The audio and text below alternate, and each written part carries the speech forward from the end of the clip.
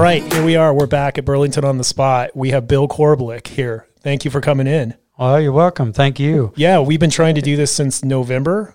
That was the first time, right? Yeah. And then we had a little COVID episode between all of us. You know, we kind of went through it all. Pretty sure that both of us ended up with it. Yeah. Been there, done that. Yep, I got tested. Antibodies. So yeah, there you go. But yeah, here we are, 3 months later, and we're making it happen. So you want to start out and just introduce yourself and a little bit about your background? Yeah, we can do that. Okay. Yeah, Top End Alliance Meat is our team beef. That's kind of who we are. My wife and I and my family, my dad, mom, and it goes back several generations. We've been producing beef for people on, going from conception clear to the dinner plate. And we've been doing that. I tell people I've been doing it for 45 years or so.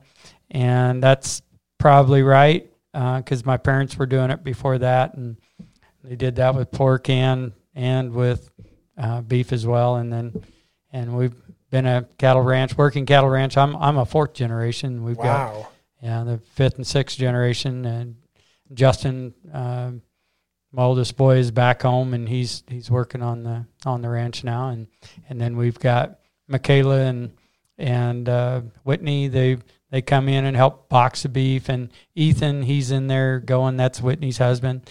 He helps us every now and then when he can. But anyway, yeah, and then Teresa's always right hand. My wife's always right there. And my dad and mom, we actually live right beside each other still on the same farm and ranch. So yeah, that's true. I know your dad, and I've been out there. Yeah, and there you go. I actually met him before we ever met. Oh, right. Yeah, because I was helping him with some stuff. Yeah. So well, that's very cool. That's a whole family operation then, generations. Yep. And I think it's interesting too, because some people go to the store, and when you live in the city or whatever, you go and you get meat, and you just assume, hey, I'm getting this meat. But walk us through what that process looks like. I mean, from the start to how does it get there, and when we first started, we started off with, our goal was, we never really were too high. I guess basically back probably, I don't even remember when it was exactly, probably back in the late 70s or somewhere in that time frame. We started off with, we were growing beef and going, and that's when the implants came into play, and raw grower implants was the first thing that I think most of the farmers and ranchers would probably go back. That it was a little applicator a needle that they slid in underneath the skin, between the skin and the ear, and they injected a little pellet in there that had a growth stimulant in it. Well, we tried that for a year or two, and it enhanced gain, but then we got to thinking more about what we were doing, and we thought, no, if we can create animals that can perform excellent on their own, and the whole goal meaning behind what we did, and we went through the show cattle industry, still do it yet today, but our big thing was the finished product. When we got done, we wanted to have something that tasted good, was palatable, was just pleasing to the customer. And that was our whole goal, was to make beef perfect if we could, if there was such a thing. So we kept it as natural as we could after that. We experimented a little bit, didn't really care for it, so we moved on. Okay. So to kind of explain where we went from there, then we went in, we did a lot of quarters, halves, and wholes type deal, selling beef that way. We did a lot of finished product, and then we sold it on the hoof to people at quarters, halves, and wholes. And then we've kind of graduated from that now, and we sell it piece by piece. And the only way you can legally do that is go to a USDA plant and have the animals processed there. There you go. That's kind of okay. So you have to go to a plant. Yep. How many cattle do you guys raise? Well, right now we have just over 100 head of mama cows, and we keep our replacements out of that, and then we finish everything else out.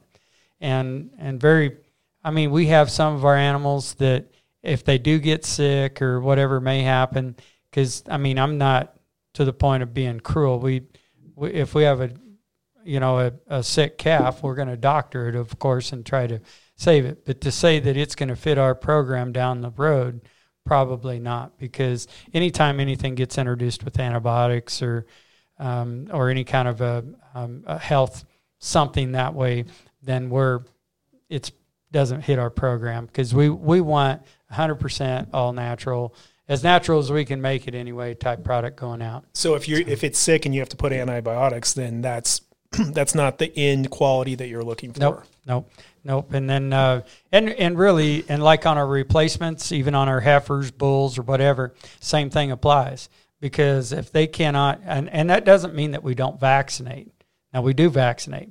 So like if we're the difference there is that we're trying to ward off like the COVID-19. So are cattle getting that? No, they have different COVID strains, but they can get different types. But yet we're looking more at like just regular like a BRSV type pneumonia or there's PI3s, there's different things, and then we also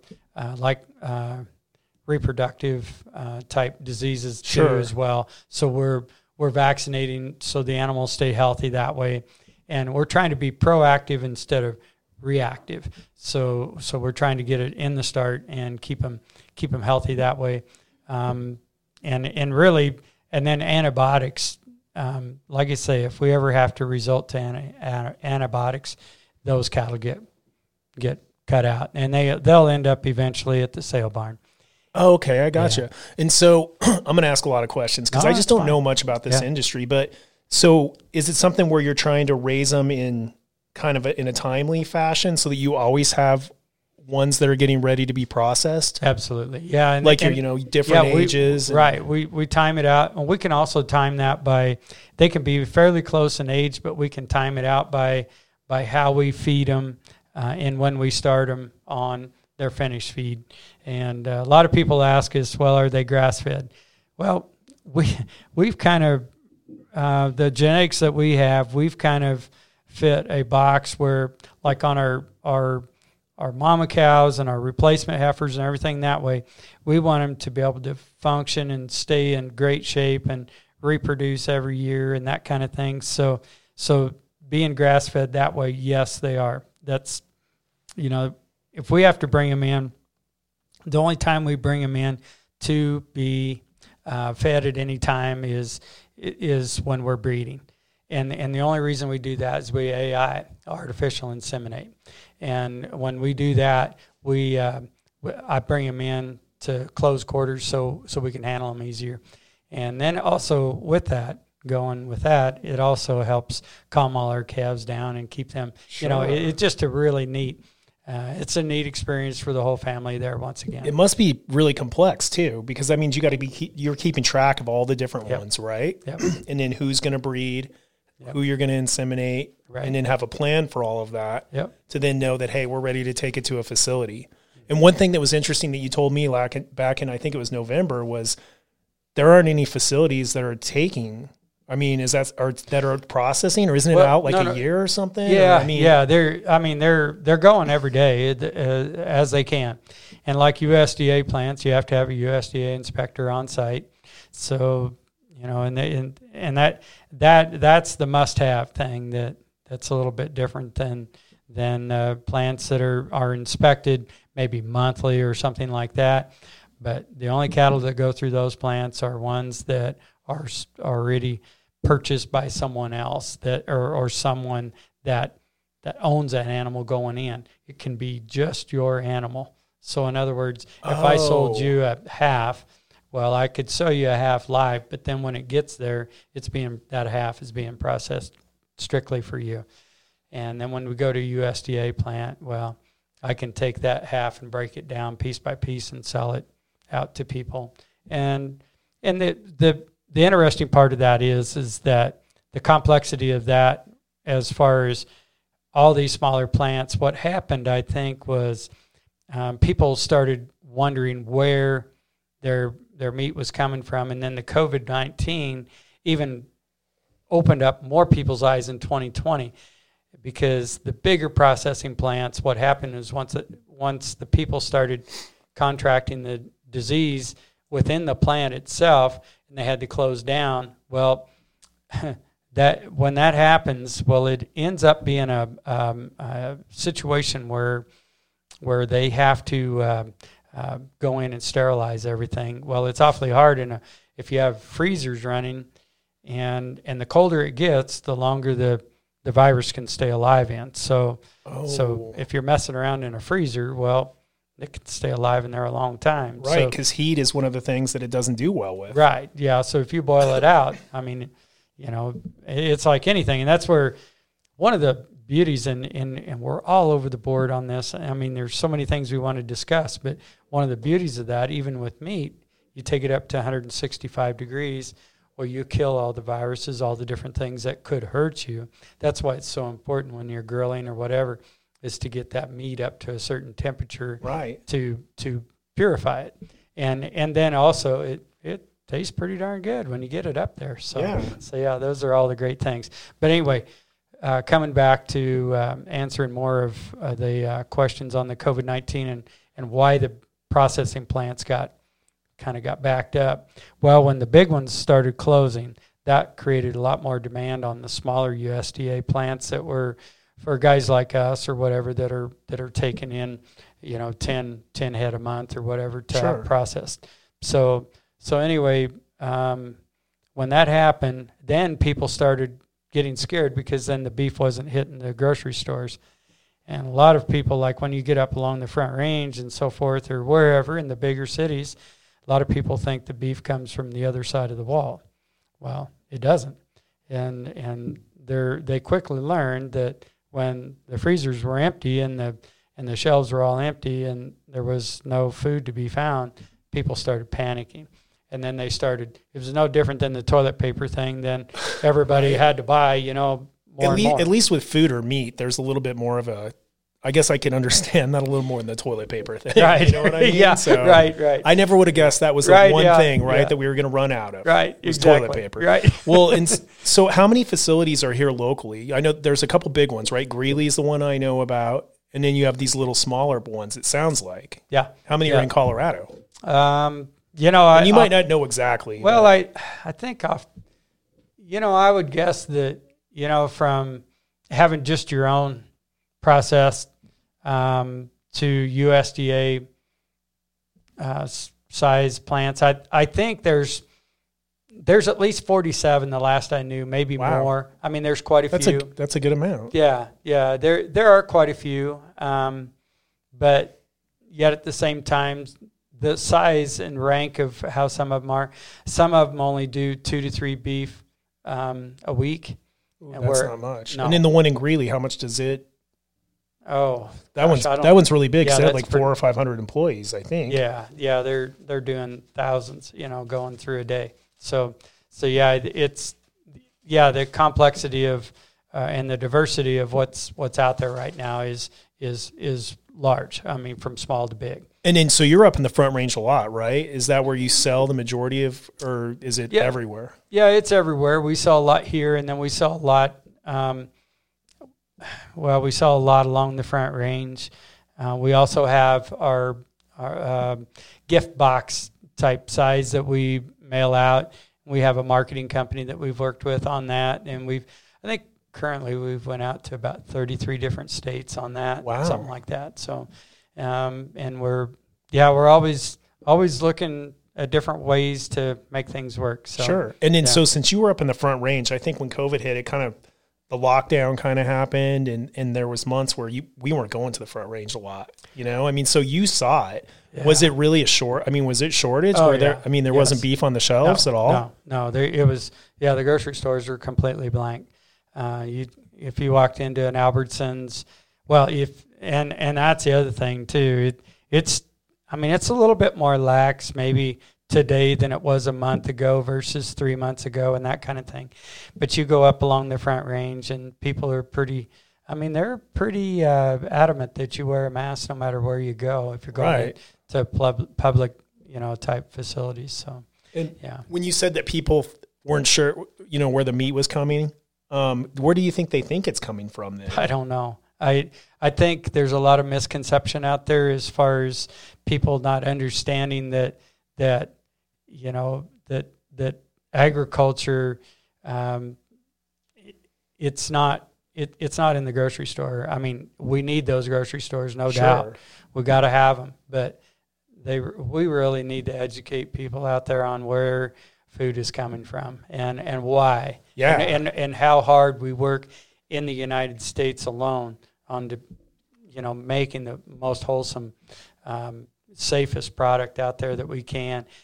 You go to a lot of countries, and I'm not going to pick out a lot, single out different countries, but you go to third world type, and they don't have any regulations to speak of, and yet somehow or another, and this is one of the things I'm a little bit nervous about in our own country, that everybody is worried about where their food's coming from anymore, but yet it seems like when it comes down to the almighty dollar, it has more power than what our health does. And by that, what I mean is when you get into the processing side, and some of these big plants, they pull in beef from other countries, and it might be hanging when it comes in. By that I mean it might be a half hanging or quartered out, so the trucks are packed tight, or however that comes in,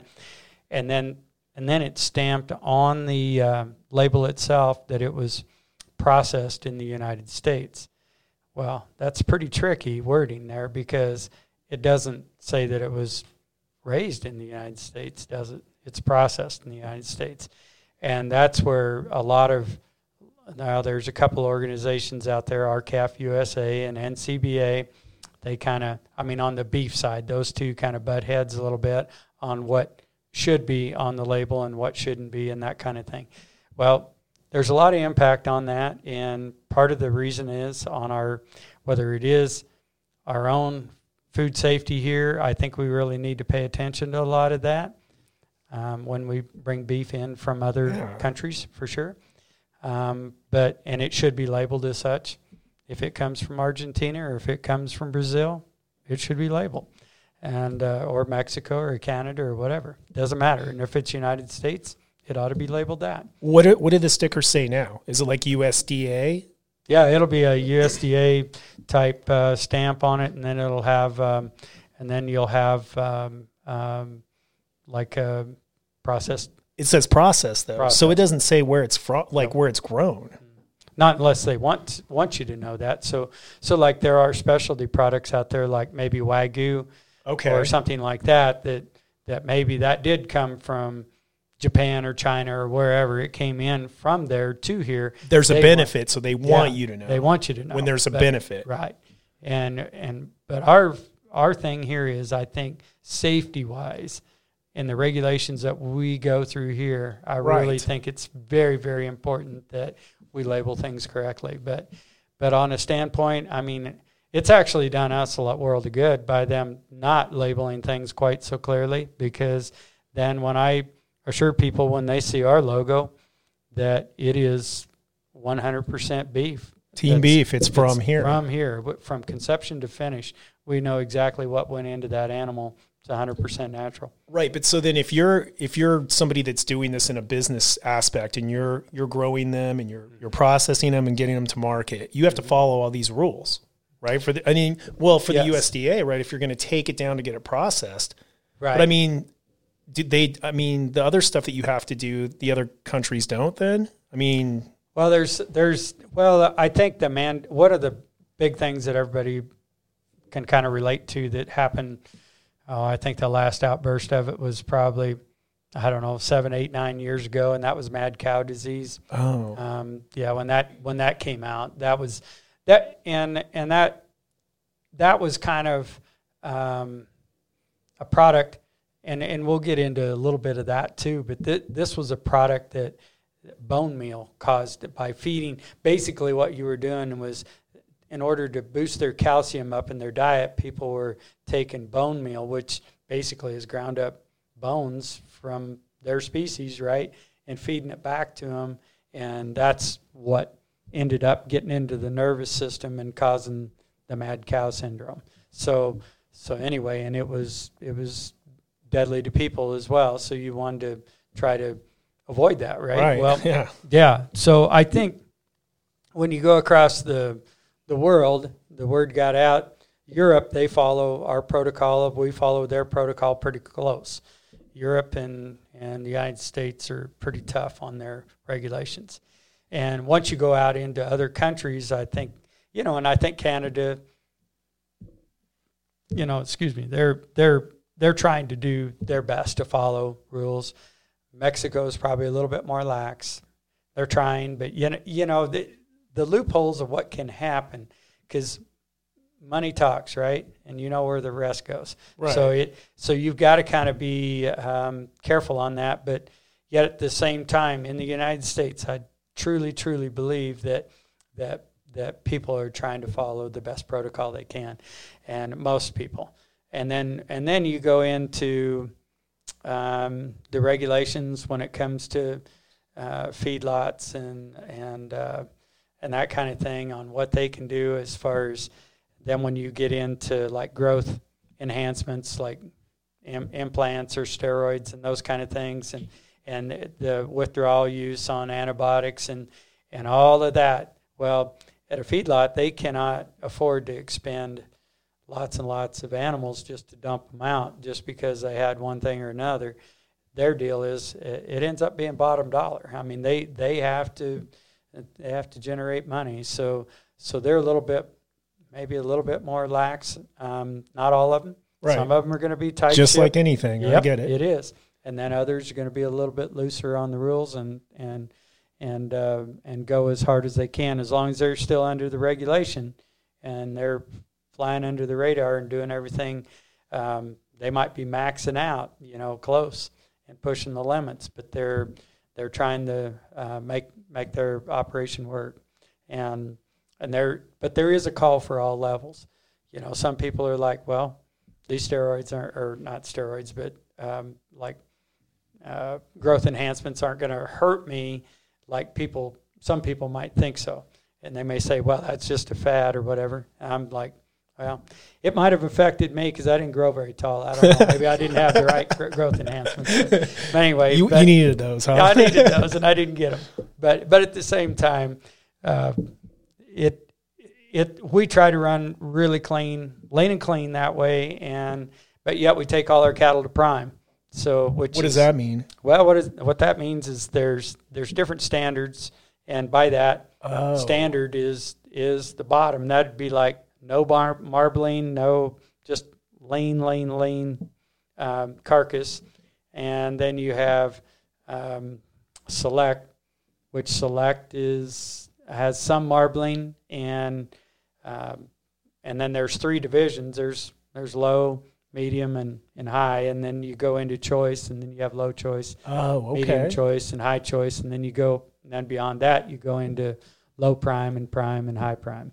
And what's marbling? Marbling is like all the flecks that the little fat tissue that you see in the meat itself. So when you pull out a ribeye or you pull out a New York, you see all those little white flecks in there. Mm-hmm. Well, those little fleck marks in there, if they're and you're graded on quality of how those flecks, because you don't want white or like globby fat particles all over it. You want it well balanced going through it. So and that's why like Wagyu meat has got lots of marbling in it a lot of times because that's genetics, but it takes a long time for Wagyu to get to where you want it. I mean that's and on our animals we I don't know if you want to know the genetics on them and that kind of thing, but we've kind of played around with our genetics. We use a Key Angus base, and we've bred Chianina since the 1970s, and we've kind of mixed it with. Well, we tried years ago. We tried it with Simmental. That was a giant beast, if you will. That was when cattle were huge. I mean, today they're big, but big in their own right. It's designed a little different, and genetically we've just learned to control our calving ease to whatever, and we use the Chianina primarily to knock the fat off the outside. So in other words, they're not globby fat on the outside, but hold the marbling on the inside. Oh. And then we use the Angus to keep that marbling in there as well. And between the two we use some really low percentage semis and low percentage main Anjou as well in our bloodlines. But everything is definitely 100% hand selected for finished product.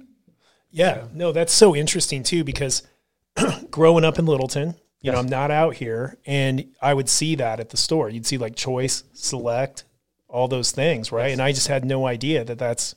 Yes. I know that's, and so that makes me wonder. I mean, now maybe there's more awareness, or more people are trying to know what they're eating. But I still don't think in stores that a lot of people understand that the differences in meat. Right. And I mean, is that kind of what concerns you about the food supply right now? Because I know that you told me you were a little concerned. Oh, my biggest concern, I think, is, when it comes to steroid use and that kind of thing, and these, because there's getting to be a lot of carcasses out there weighing, I think a year ago they were saying that a lot of the carcasses going out on the rail now are weighing 900 pounds. And if that's only 60% of the animal, I don't know, doing the math off the top of my head, what that makes that animal weighing, 1540 or something. I mean, they're big. And that's huge. Yeah, that's huge. And to be able to get animals that big consistently, I mean, that was the average. So you can only imagine there were some that were weighing over 1,000, surely, and that some weighing 750 to 800. And most of ours weigh probably in that 750 to 800 range. The other thing that you run into when you get carcasses so big we can go back to that steroid issue. I mean, I'm just running all over. No, that's fine. We can go all over the place. Yeah. Yeah. The steroid issue is one of them that I'm kind of, I head scratch on, and ractopamine, and I think, I'm going to probably get maybe touch where I shouldn't a little bit, because I'm not 100% certain on everything about it. But the one thing that they stamp on the label is that if you use ractopamine you cannot use it on breeding animals. Well, if you can't use it on breeding animals, then what it tells me is that you probably shouldn't be using it on feedlot animals either. Because, if you think about it, it's kind of a, what it does is it retains water in the muscle tissue. And it's no different than like a guy that's wanting to beef himself up, look good. So you pump some iron, take some ractopamine or whatever. Is it a steroid? It's growth they say it's not a steroid, but they're going to have to convince me, I guess, because anytime that you can take an animal within 3 weeks' time and add 10 to 15% of their body weight in 3 weeks. So in other words, if they're weighing 1,200 pounds, you can put 120 pounds on them in 3 weeks. That's pretty fast. That's pretty fast, yeah. And you're worried about side effects for the consumer? Is that, or we just don't know? Well, I don't know about that. I'm not going to get into that part of it because I don't know. But the one thing that I do know is that the reason that the packing industry okayed this, and I'm not a fan of it, but they okayed it, was when you actually harvested the animal and then you had your carcass left. Well, there's a certain amount of bleed out in that time, but with the way this works, that the platelets and everything, it trapped all that moisture and held it within the carcass, so the packing plant didn't lose anything. Oh. So if you've ever... It comes down to money, basically. Well, sure it does. Yeah, and if you've ever seen drumsticks on chickens, and you take all natural drumsticks, which are nice size, but then you take these ones that are coming in there that are just huge. I'd like to use a drumstick, or you can use a hamburger or whatever. Hamburger's you can't really use it because they can add fat to it and everything else. Let's use a drumstick off a chicken. And if it's fed this same product and you throw that chicken in the frying pan, it started out this big around. By the time you get done, it's this big around. Okay. And you wonder what happened. Well, all that water weight. Yeah. It No evaporated. kidding, huh? Yeah, you lost it. So anyway, those are the kind of things. And then they wonder why all natural cattle or all natural chickens or all natural anything is a little bit more expensive. But is it really? When you get right down to it, is it really? I don't know that it really is. And then how much healthier is it for you? I'll let you be the judge on that one. But I'm thinking that most of that is very, very healthy. If you keep away from it and you try to do the best vitamins and minerals. Because, my wife is a health coach, and many of you guys in the area and around the world now, there's all these weight loss programs and these different things, and there's a right way to do it and there's a wrong way to do it. Right. And when you're doing the right way, what's the first thing they try to do? Is they want you to stay healthy by doing what? And that's staying on a good vitamin mineral program.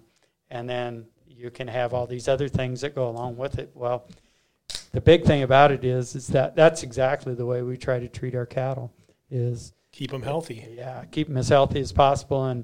And our breed backs are better. We don't, it just pays to be healthy. And if you try to cheat the system, I guess in life, anytime I've ever tried to cut a corner, it always cost me. And I don't know if people can relate to that, but I hope that's a thing that if there's anything you learn out of our discussion tonight is exactly that, is if you cut a corner, it's going to cost you. So the way we look at it is if we do everything as balanced and as right as we can to keep that animal as healthy as we can, we ensure that the product that we sell you is going to be wholesome and very healthy for you. And that's our whole game plan, is to keep it as healthy. And we've done that for, 40 years now. And something. You feel like there's other producers like you guys all around the country that are trying to do that. Oh, yeah. So are you confident right now if I walk into a store in Denver that I go just pick out some beef? Okay. Is it going to be good? No. I'm not confident that it's going to be just great. How come? Well, number one is probably more than likely they've already put some kind of formaldehyde or something in there, some kind of preservative to keep that beef on the shelf.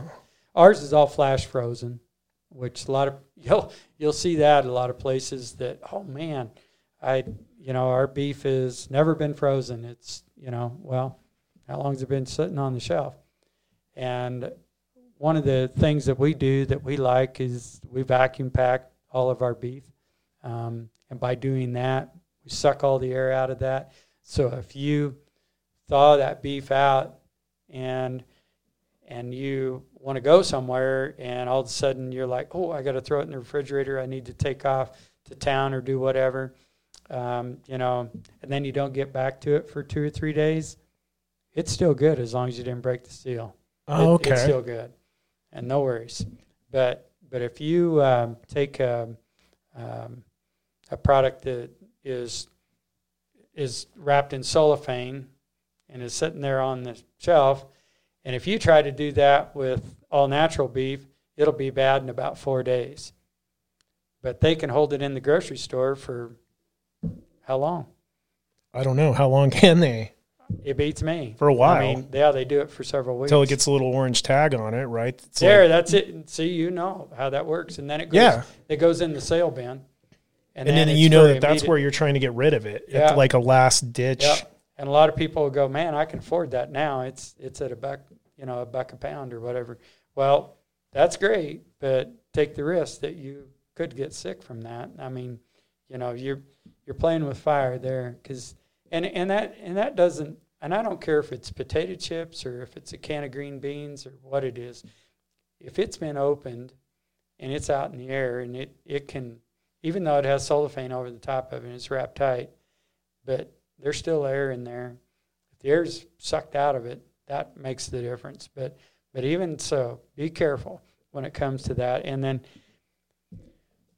well, we won't get into what all happens behind the scenes on a lot of the grocery store stuff, but I know there's some, because I mean, that's profit they're having to throw away. So they're going to figure out. Oh, yeah, I think I can do the math there. Yeah, you kind of do the math on that.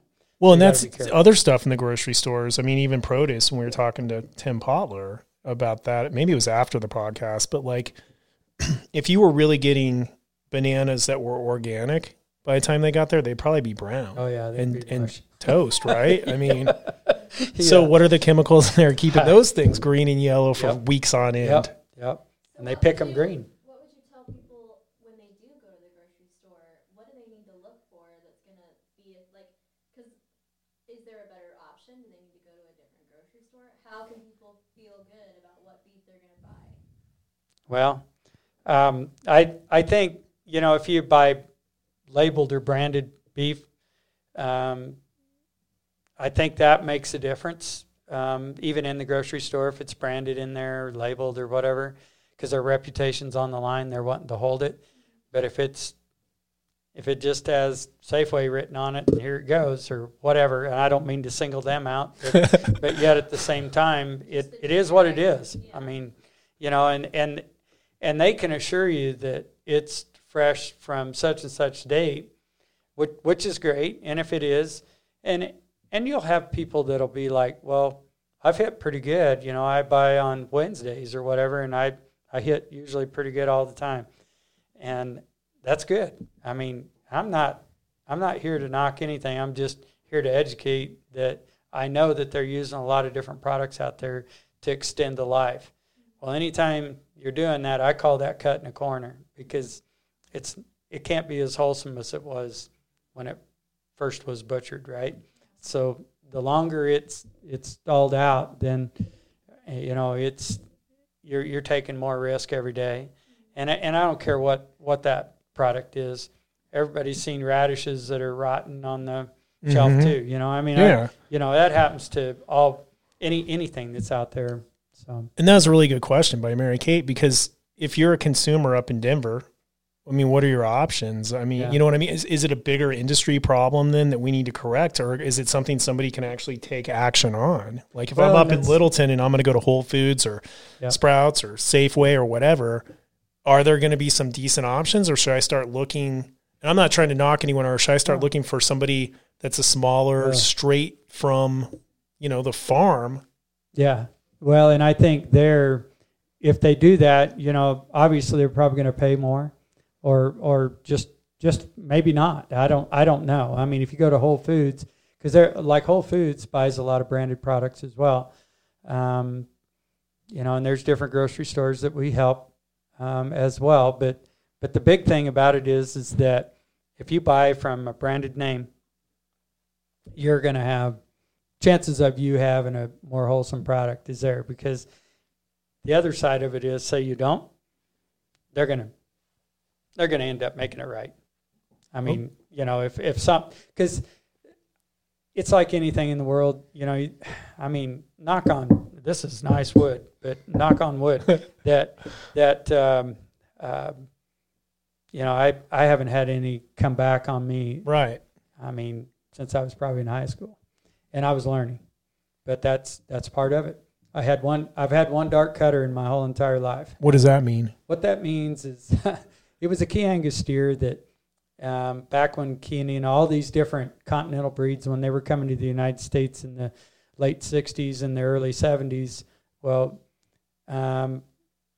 what happened was we had a Chianina, it was a Chianina Angus steer, and everybody knows that one with its head up in the back and its ears up and looks like a deer. Right. Yeah. Had one, and we tried to go ahead and feed that calf out. Well, we got him fed out, but man, to get him loaded on the trailer was another trick. And I mean, he, after about 3 or 4 fences, we finally got him there and but he ended up and what happens on a dark cutter, and anybody that's doing like wild game or anything, they understand what dark cutting is. That's where an animal's been overheated or they get too wound up in the process. That we can go into that on the processing line as well. That affects the end meat. Absolutely. Is it like trauma, basically? Yeah, or? you're just basically you're putting that meat through a sweat, and it's hot. Yeah, it's an adrenaline rush. Yeah, it's adrenaline that goes. Okay, and it just basically tightens that meat up to the point where it would be so tough you couldn't even eat it, and then the blood won't drain. Nothing will work right when you go to harvest the animal. So it's that's why, like when you go to a USDA plant, that's probably the biggest thing that they watch is that animal's treated humanely coming into the what they call the knock box, that animal is treated with care coming in there, because that is so important to know that animal was taken care of right to the end, and that's the way we treat them. And I know there's a lot of people that think, well, oh man, how can you do that to beef? But if they thought about how we treat our beef every day and throughout life and what we do with them and the care that we take with them every day out there, they have an awesome life. They really do. And then when they come through, they're doing what anything else we all want out of life is they're serving a purpose. Right, they're serving a purpose. And then, food has to come from somewhere. Somewhere, yep. So. Yep. And the other side of it is, for those that are going, right now, is that I can tell you that typically, on average, over 86% of the food that animal consumed, people are not going to consume.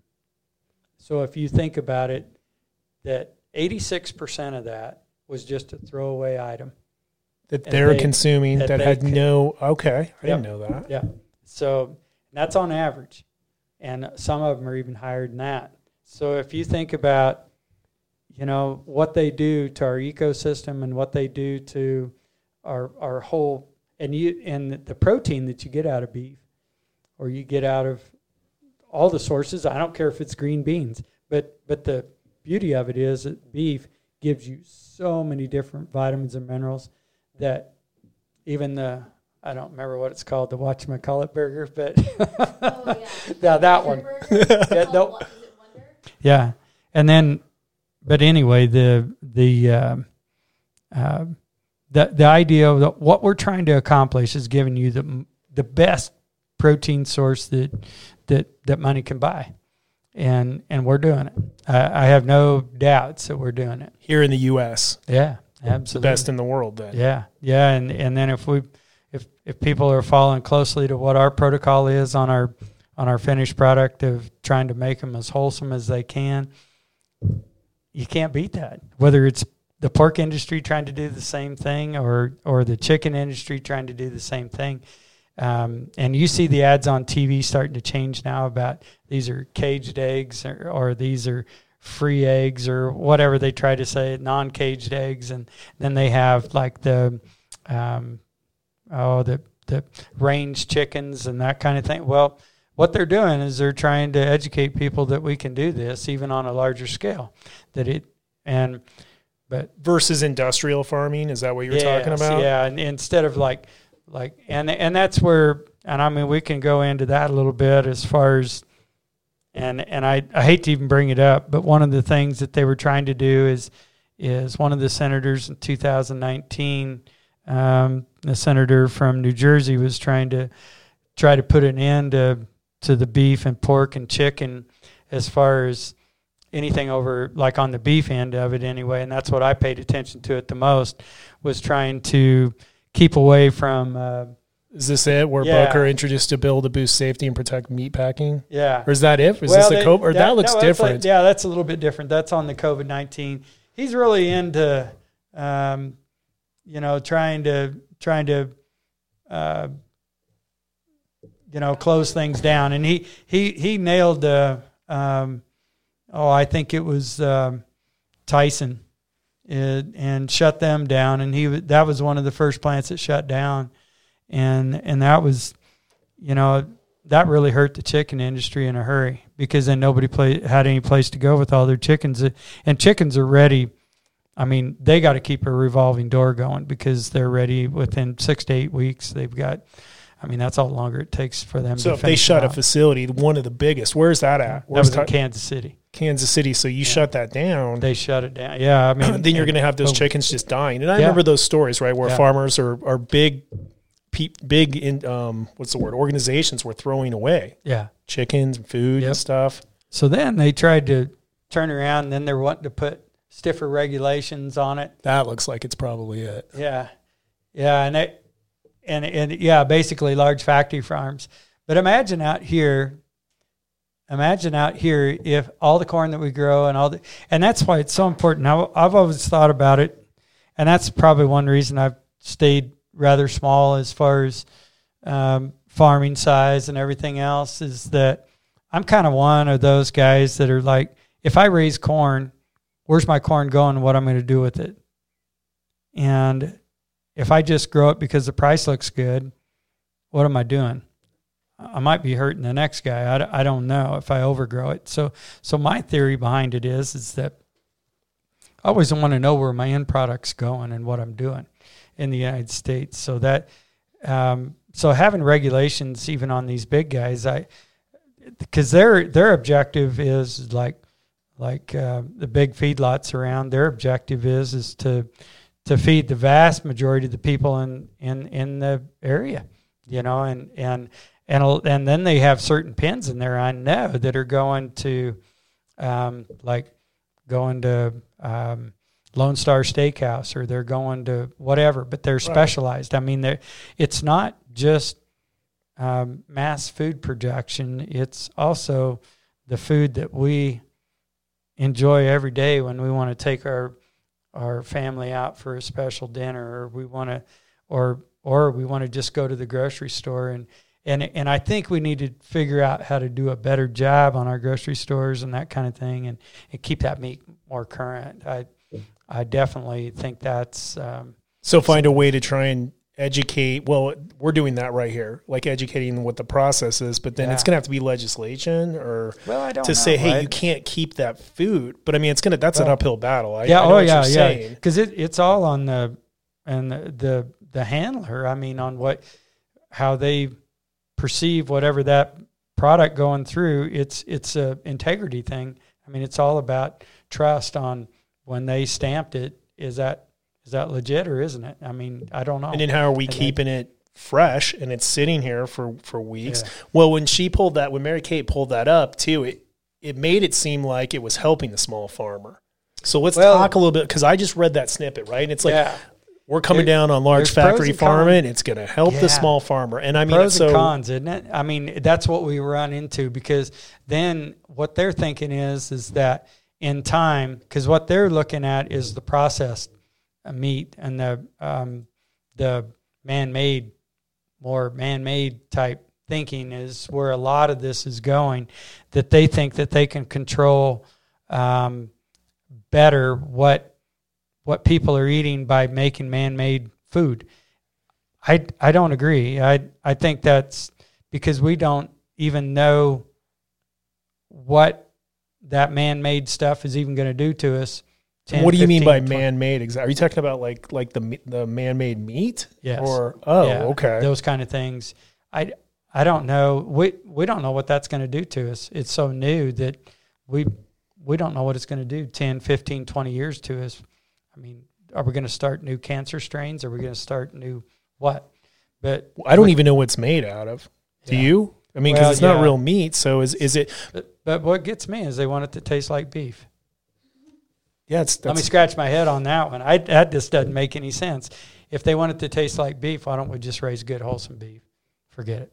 Mm-hmm. I mean, let's really understand. And then there's one other gal I want to touch, and that's this Alexandria Ocasio-Cortez, OAC. I'm not much of a fan. AOC. And this. What did she try and pass? Well, she was like, she's on this green green thing. The green, The 2050. the Green New Deal, right? New Deal, yeah. By 2050 being 100% carbon free. Well, sorry to say, when she eats beans, she's going to ruin the carbon. I'm sorry. And she's going to have to get her protein from somewhere. And I can sit here and argue with people that eat beans all day long that I can eat beef all day long. I'm not going to have near the gas problem that person eating beans is. So if we start feeding everybody beans around the world, I guess we're going to have to exterminate a lot of the people too, because they're going to be so contributing to the gas. Exactly. It's kind of an oxymoron thing to even go on here, that she's even got a leg to stand on. But the one thing that I want to aware people about on this is that we can't ignore people like these people that are in our government system. And the reason we can't ignore them is because if they get a grip or they get a hold on this and they try to change not just my life, but everybody through the Midwest and try to change what's going on, that's going to be a bad deal, because we'll go into starvation. They can't possibly produce enough food out there, and I think people are going to get tired of eating corn and beans, but maybe I'm wrong, but I just don't think that we're going to be, and they like to strip oils. If you were asking about the whatchamacallit burger, I can't remember what it's called exactly, but I think it's the Impossible Burger might be it, but that dude is made by about 4 to 6 different vegetable oils, cranked into some sort of some kind of a solid solution to make it. Right. And so, the thing about that makes me think about, like, okay, it's one thing, let's pretend you're going vegan. Okay. But but all you're going to do is eat plants and vegetables. Right. Okay.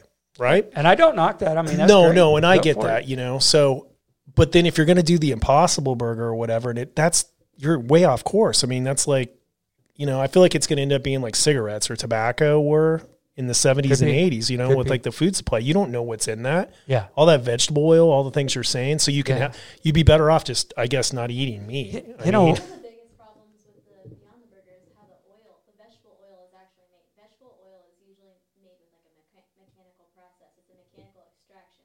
Yep. Instead of like the natural, like olive oil and I'm pretty sure like avocado oil, it's a much more natural process. The body can actually break it down.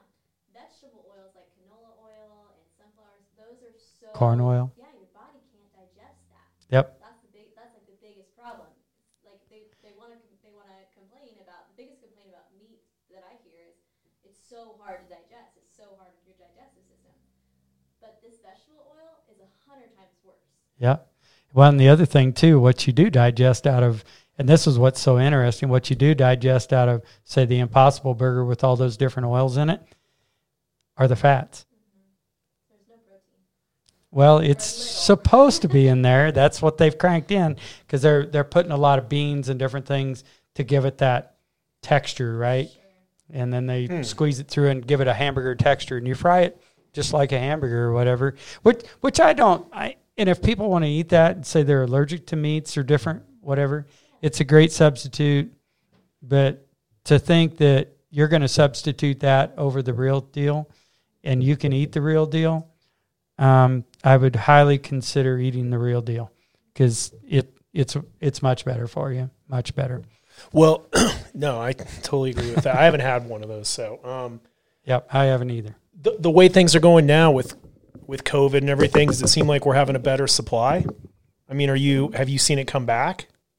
Like we're not on, like we don't have shortages, or because I keep saying, are you worried about that? I keep seeing things as saying far that, as beef and everything. What's going on? And even food. Yeah. Man. Well, I'm just seeing, just food in general. Yeah, it's sporadic, and what happens is the COVID thing is still out there. It's still affecting us some, and what happens is it's affecting different suppliers at different times. So it doesn't matter if it's Shamrock or if it's or what food company it could be.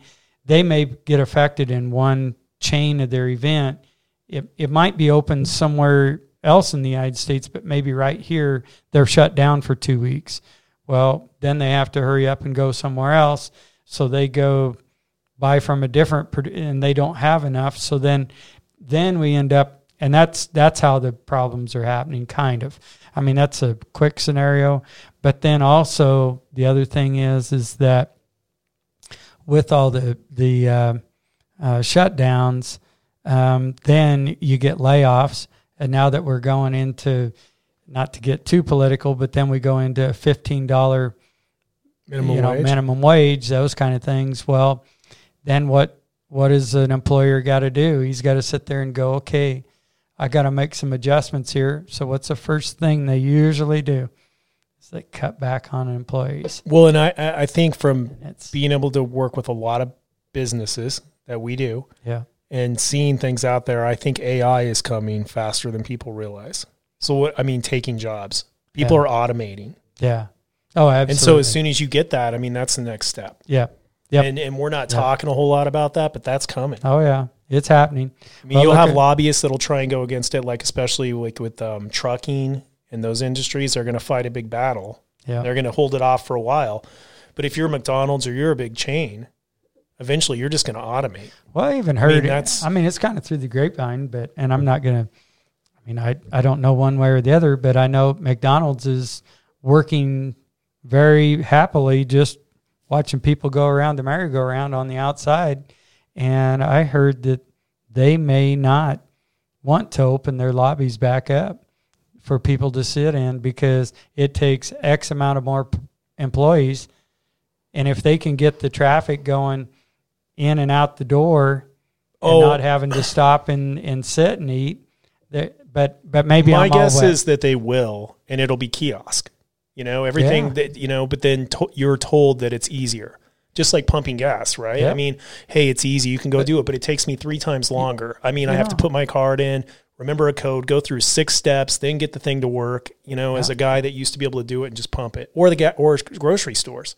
You bag your own stuff now. We flipped it over so that you feel like, they tried to, it's like a magical curtain, like trying to make it seem like it's better. Right. But you're just bagging your own groceries. Right. So yeah, really, that's what it is. Yeah. And I saw it, Teresa and I, we just got back from Oklahoma here last week, and we were going through there, and we actually saw, and it's the first time we'd seen one for quite a while. We saw a service station, and we noticed the price was about 10 cents higher than what we'd been seeing, but then it was a full service station, and they meant it. We pump your gas. They do it all. And Teresa goes, I would pay a quarter more if we could go back to that tomorrow, today or whatever, and get, and get after it. So anyway, that was, I think we're starting to see where maybe service and by everybody being at home, being a family again, and understanding, and I know it's played some hardships on some families. It's been great for others. It's been an eye opener. But the one thing I think that's really been good and excellent about the COVID-19, the way they handled it, the best thing was probably bringing families back together closer. I hope that's happened, and by that, I think it's also opened up some eyes on what people can do to help one another more. And that's really essentially what we got to get down to. And that's right. And that's what we try to do, whether it's with our company or whatever. We love helping people. So yeah. And I bet for you, you're probably sold out, aren't you? I would imagine that. Yeah. Well, and one of the things and that'll lead into maybe another time is going into the processing plant. We were hoping to have a processing plant going here shortly after the first of the year. Well, with back to COVID-19, all the different stresses that it's put on, even on closing closing land deals and this and that, and it's extended a lot of the time frames on everything, and by that we're gonna end up being probably late summer, early fall when we finally get that done. But that is one of the next steps on what we hope that we can do for the areas is help people process out here locally. Yeah, and we're going to make it a USDA plant. Oh, that'd be awesome. Yeah. So you know right where you're getting your meat. Yep. And it's great meat, and you can go in and you're creating jobs. Yep, we're creating lots of jobs. And the other thing that we're going to do is we're going to open up the custom side. So if other people have branded beef that they want to come through, or whatever the case is, or want processed, we're open for their business. Oh, that's too. awesome. So, I mean, that's going to do extremely well. Well, I hope so. I mean, with the way people are right now, like you said, it's creating awareness, COVID, and just in general, people are trying to be healthier, I think, sometimes. You know what I mean? But and I think it's important. I think we really, they figure that it's not going to be unusual here in the next 10 to 15 years that there's going to be more and more people living to be over 100 years old. And I guess the way I look at it is, and my mom always taught me this too when I was growing up.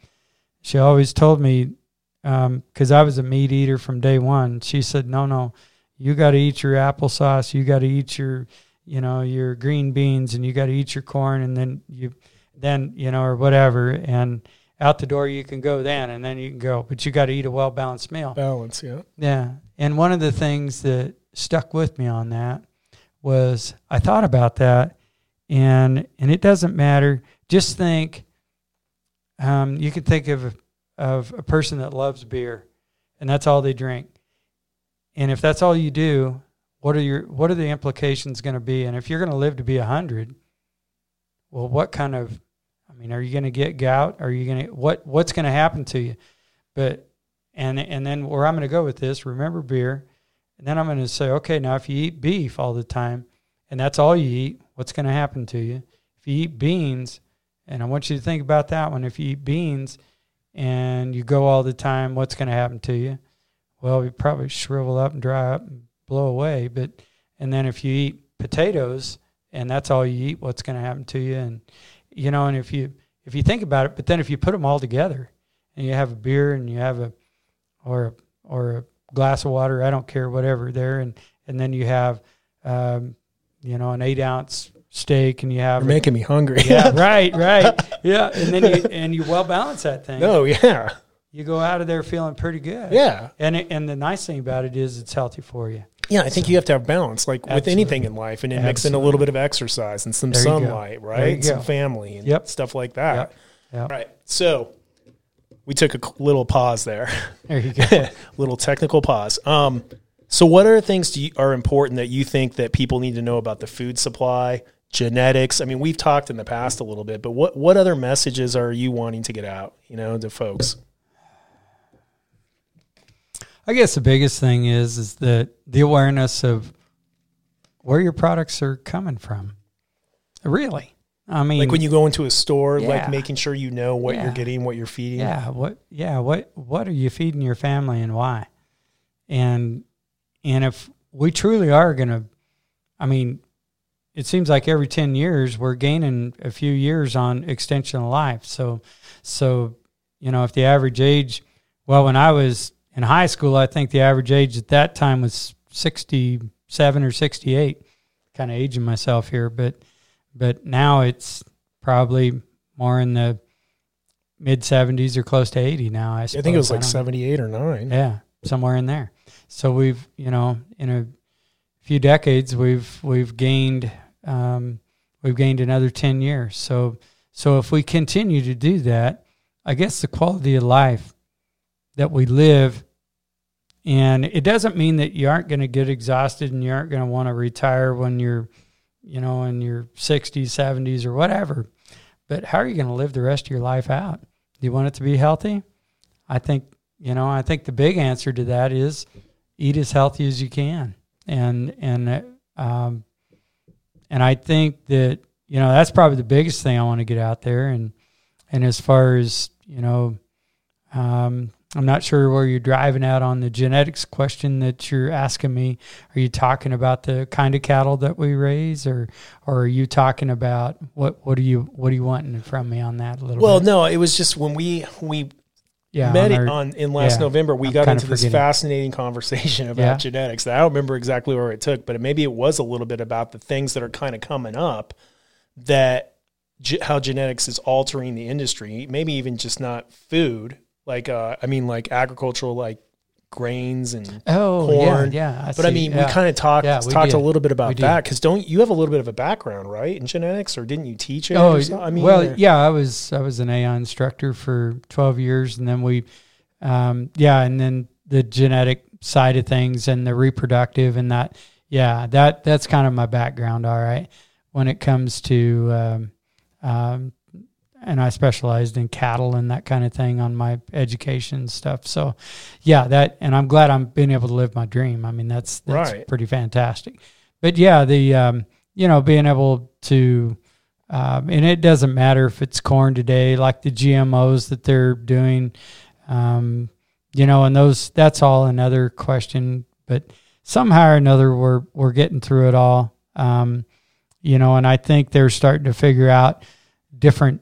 And that's exactly what I'm kind of referring to when they're starting to make anything new, that's whether it's genetically modified or any kind of when you go into the food supply, or you go into like making a burger that's just out of what, I guess that the question I have on all that is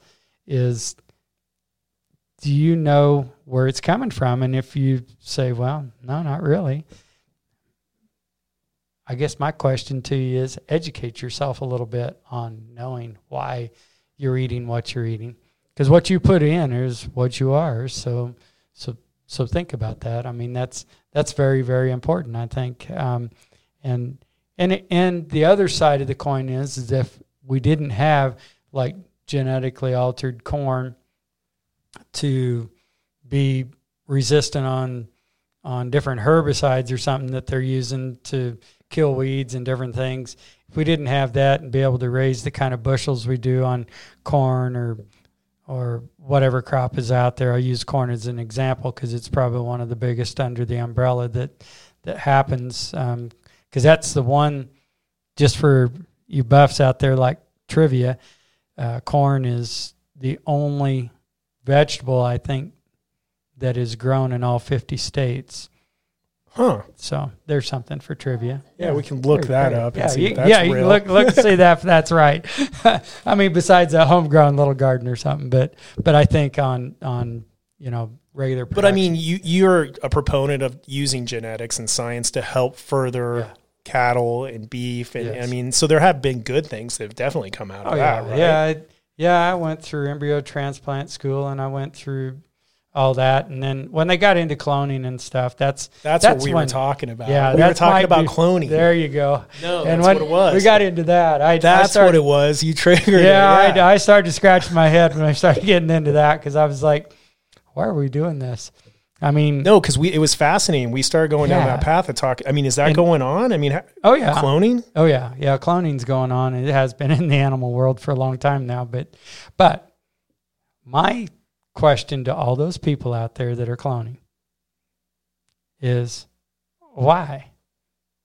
Yeah, why not just grow, right? Well, the thing about it is, I mean, we've cloned this plastic bottle over and over and over and over, and we know it works. But we stopped the daydreamer from thinking about, can we make something better? Oh, I see what you're saying. If you're doing the same thing over. Yeah. So, I mean, really quick, how does that work with cloning? I mean, what's the benefit to cloning? If you feel like you have a superior product, okay, and you're ahead of the rest, those guys think that cloning's all right. Or if they have, like in the show industry, you end up with a bull that has just hit it out of the lights and then he dies. Well, you want a clone that take his place. How do you clone? How does that work? They just it's just basically you are finding the DNA and splitting the genes and looking doing at the all sequence and being able to just rehash it and redo it. So it's not. I mean, I got out. I didn't want. That's when I decided, nope. I like the idea of if we're perfecting something and we're going to try to improve it, and that's the one thing with cloning, you can't do that. You can't use the word improve because you're done. That's it. That's it. That's all you can do. The only other thing you could do is the only other way you could maybe use cloning and perfect it is you could turn around and use different, like if you had a female here or something that was cloned, you could use different sires to find the one that worked the best maybe in time. But yet at the same time, I think that the good old God's plan here is better because we wouldn't have been able to advance technology as fast as we have if it hadn't have been for turning around and really putting together, the advancements of being able to break down the different genetic things, and you can break anything down and study it long enough, from like on cattle, from back fat to intermuscular fat to reproductivity to weaning weights to yearling weights to, sky's the limit. You can just keep going and going. Maternal cavities or whatever. And so now today, what we've perfected that we had, when we were back in the 70s and 80s and we were bringing all these continental breeds in, and these are the extreme breeds from Limousin, Simmental, Chianina, all the big breeds, Charolais, all these coming in and putting them on like the European breeds, Angus cattle or Hereford cattle, the smaller. And but the problem was we were killing a lot of them because they couldn't have their calves. We had these small little docile breeds and then we throw these massive animals on there. And then, so how did you control the calving needs? So then they started creating data, right? Mm-hmm. So then we started marking. Okay, what's doing what? So then you start going through all that. And then lo and behold, today, now we can take a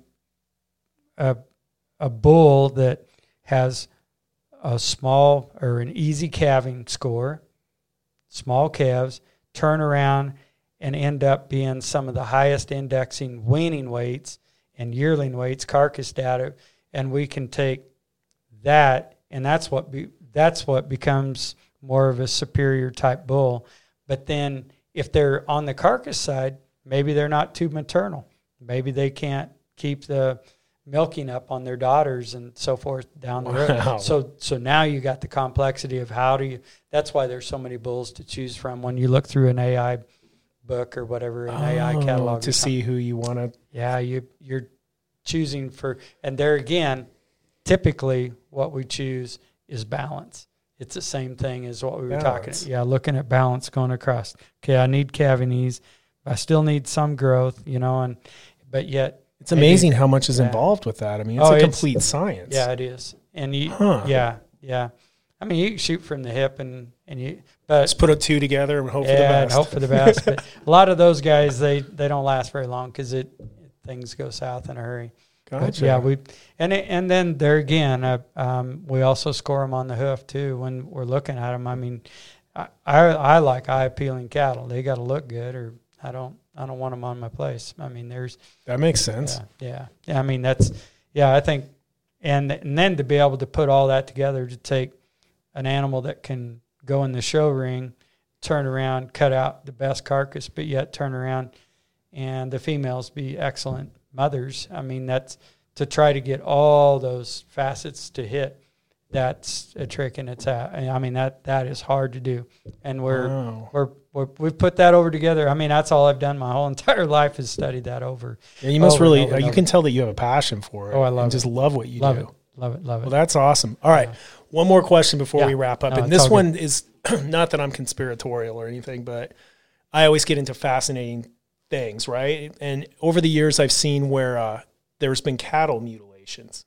Have you ever seen that? Do you know what I'm talking about Yeah. with that? Do you have any idea or any thoughts on that? Why people do that? Yeah, or if you see where there's like mutilations and they're like, well, it's UFOs or it's something, or you just don't, like weird things that happen sometimes. Are you familiar with that at all, or maybe not? Not We're going to really. be cutting this piece out. Yeah. All right. Well, Not then really. never mind. I have never seen anything too wild that way. No?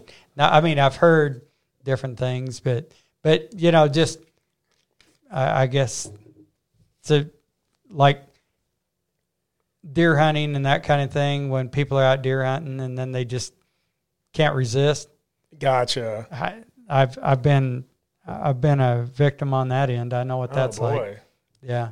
Huh. Yeah, where somebody shoots one. And it usually, if that happens, I leave it lay there. And I don't take it. And I know it's kind of gross. Coyotes will clean it up. Everything's good that way. But I just want the rest of the hunters to know that that's not okay. Oh, So gotcha. don't do that. I mean, Okay. and I don't make usually too big a deal about it, and we do welcome some hunting, but I don't. In the deer hunting, I welcome more than probably anything because we have so many deer out on our place anymore. But as far as pheasant hunting and that kind of thing, Mm-hmm. man, we're trying to get the flocks back like they were, but It seemed like there was a lot a couple of years ago when I was out looking at that. Oh man, nothing like when I was a kid though. Jeez, It was like a playground, huh? Yeah, and it was nothing to run into flocks of 80 or something, Wow. Nothing. They were everywhere.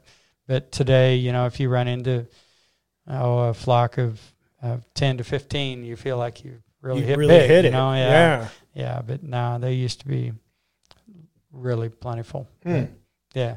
Well, thanks for coming in. I really appreciate it because Well, I learned a absolutely. lot. And then when things are kind of going further along with the processing plant, hopefully we Sure. can have you back. Oh, that'd Because be I'd great. like to hear about that and yeah. really let people know about what's going on out here Yeah. and the jobs and everything. Yeah. So maybe in the summer at some point. That'd be And then great. if anyone listening do you have a website you want to let people know about, or how do they reach out if they want to purchase from you guys, if it's possible? Yeah, the Top End Alliance meet.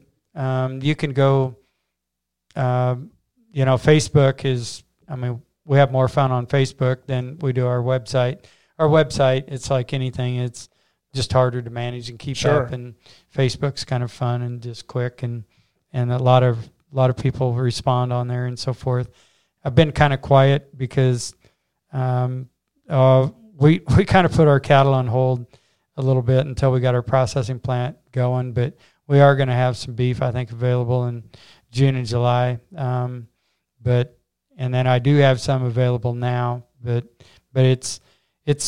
we're kind of quiet compared to what we normally are. Gotcha. We usually have a lot going through there every month, but Sure. But if somebody does, they go to Facebook and look for Team Beef. Is that yeah. Well, if you look at Top End Alliance meat, Top End Alliance meat? yeah, which Okay. spells team, and you can go in, or into our that deal right there is Team Beef, Top End Alliance meat. You got it. I got it. Yeah. All right. Well, thanks a lot, Bill. You I bet. appreciate Thank it. you, Troy. Take care.